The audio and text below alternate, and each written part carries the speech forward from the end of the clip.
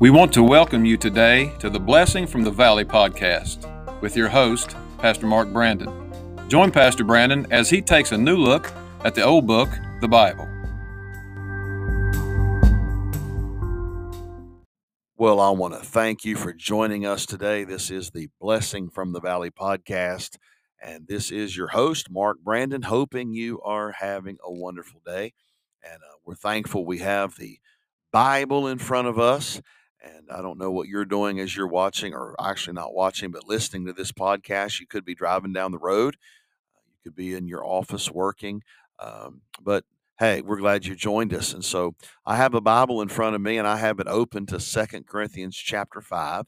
And I want to share just a few things with you today that I hope will be helpful and certainly a blessing. The Bible tells us in 2 Corinthians chapter 5, verse 14, "For the love of Christ constraineth us, because we thus judge that if one died for all, then we're all dead, and that he died for all, that they which live should not henceforth live unto themselves, but unto him which died for them and rose again. Wherefore henceforth know we no man after the flesh. Yea, though we have known Christ after the flesh, yet now henceforth know we him no more. Therefore, if any man be in Christ, he is a new creature. Old things are passed away. Behold, all things are become new. And all things are of God, who hath reconciled us to himself by Jesus Christ, and hath given to us the ministry of reconciliation." Then the Bible says, "To wit, that God was in Christ, reconciling the world unto himself, not imputing their trespasses unto them, and hath committed unto us the word of reconciliation." And then verse 20 says this, "Now then, we are ambassadors for Christ, as though God did beseech you by us.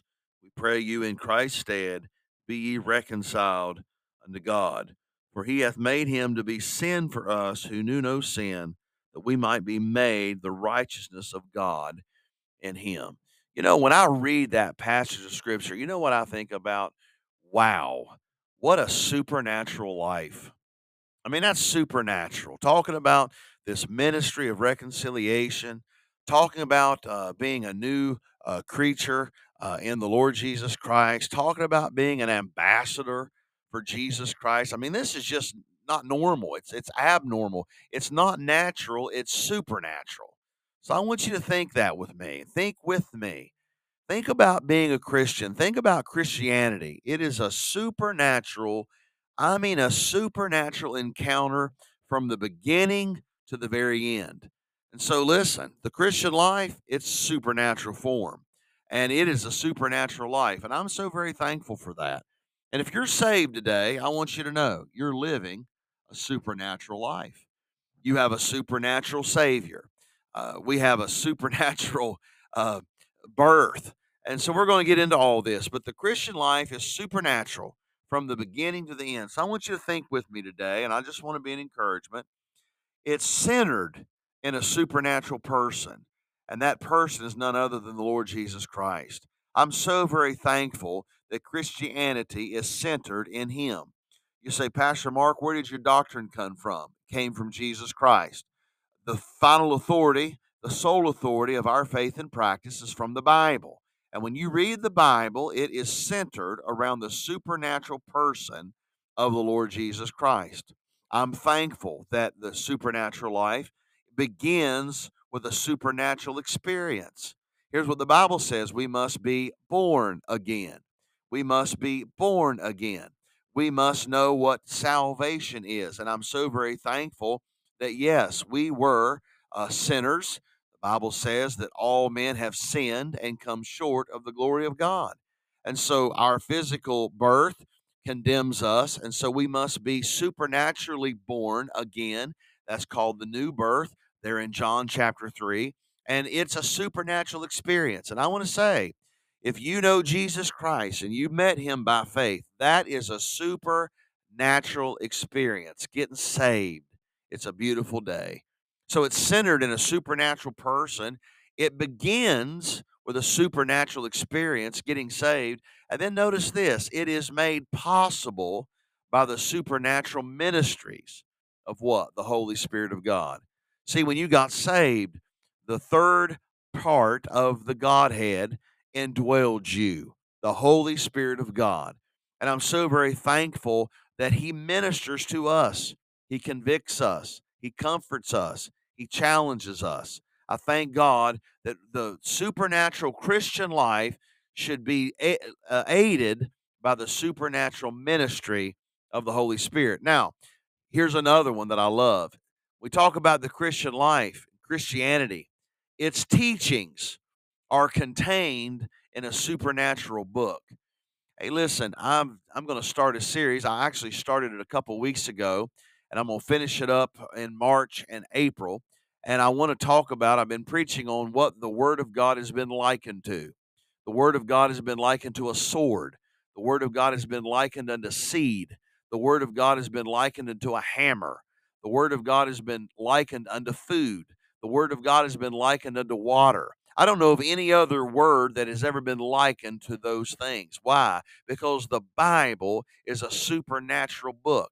It is relevant for today. Its teachings are relevant today.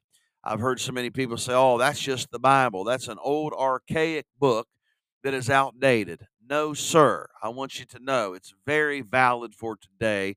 It is timeless. So we understand that our faith and the Christianity, its teachings are contained in a supernatural book, the Bible.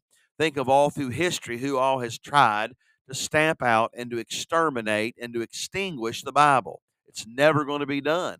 Why? Because it is a supernatural book. So, yes, the Christian life is a supernatural life. Why? It's centered in a supernatural person. It begins with a supernatural experience. You must get saved. It's made possible by the supernatural ministry of the Holy Spirit. And our teachings and our beliefs and our doctrines all are contained in a supernatural book called the Bible. Now, notice this. I want you to notice. Let me give you another reason why it's a supernatural life. The vehicle of growth and the ministry through a supernatural body of people is through the church. That is a supernatural body of people. By the way, you put a group of people together to do anything, different backgrounds, the way they've been raised, different likes, preferences, dislikes. Listen to me, it is a supernatural thing that God unites and brings together a group of people in a local church to do the ministries of God and to be His mouthpiece here on this earth. It is supernatural. The church is supernatural, no doubt about it. So then we want you to notice this, it is waiting and hoping in a supernatural event. We're looking for the rapture, this lively hope that we have. We know that here after a while, and by the way, nobody knows the date, but we know that the Lord Jesus Christ is going to come and rapture all that are saved.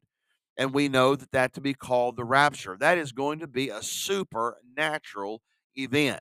I'm going to say this, we've never seen anything like it. Why? Because it is a supernatural event of the rapture.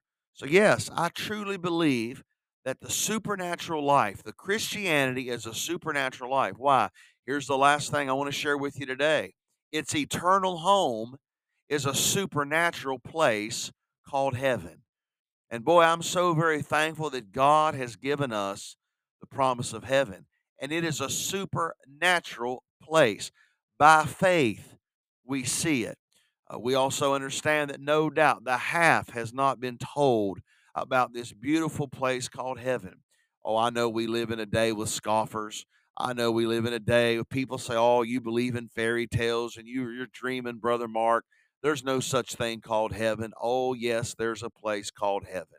He said, I go in to prepare a place for you. And by the way, this is a supernatural place. When you read about it in Scripture, by the way, the book of Revelation describes it.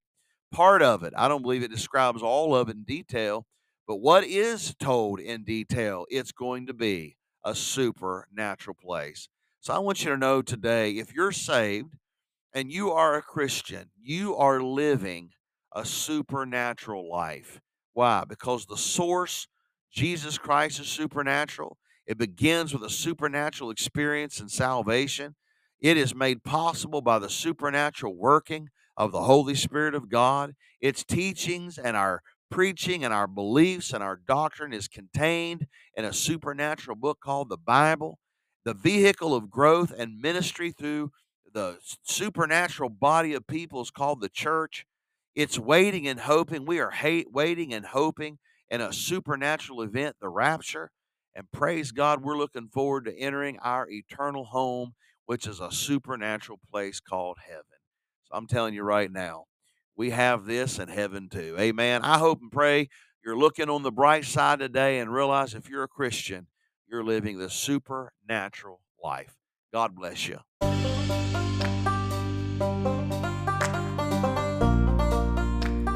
Thank you for listening today.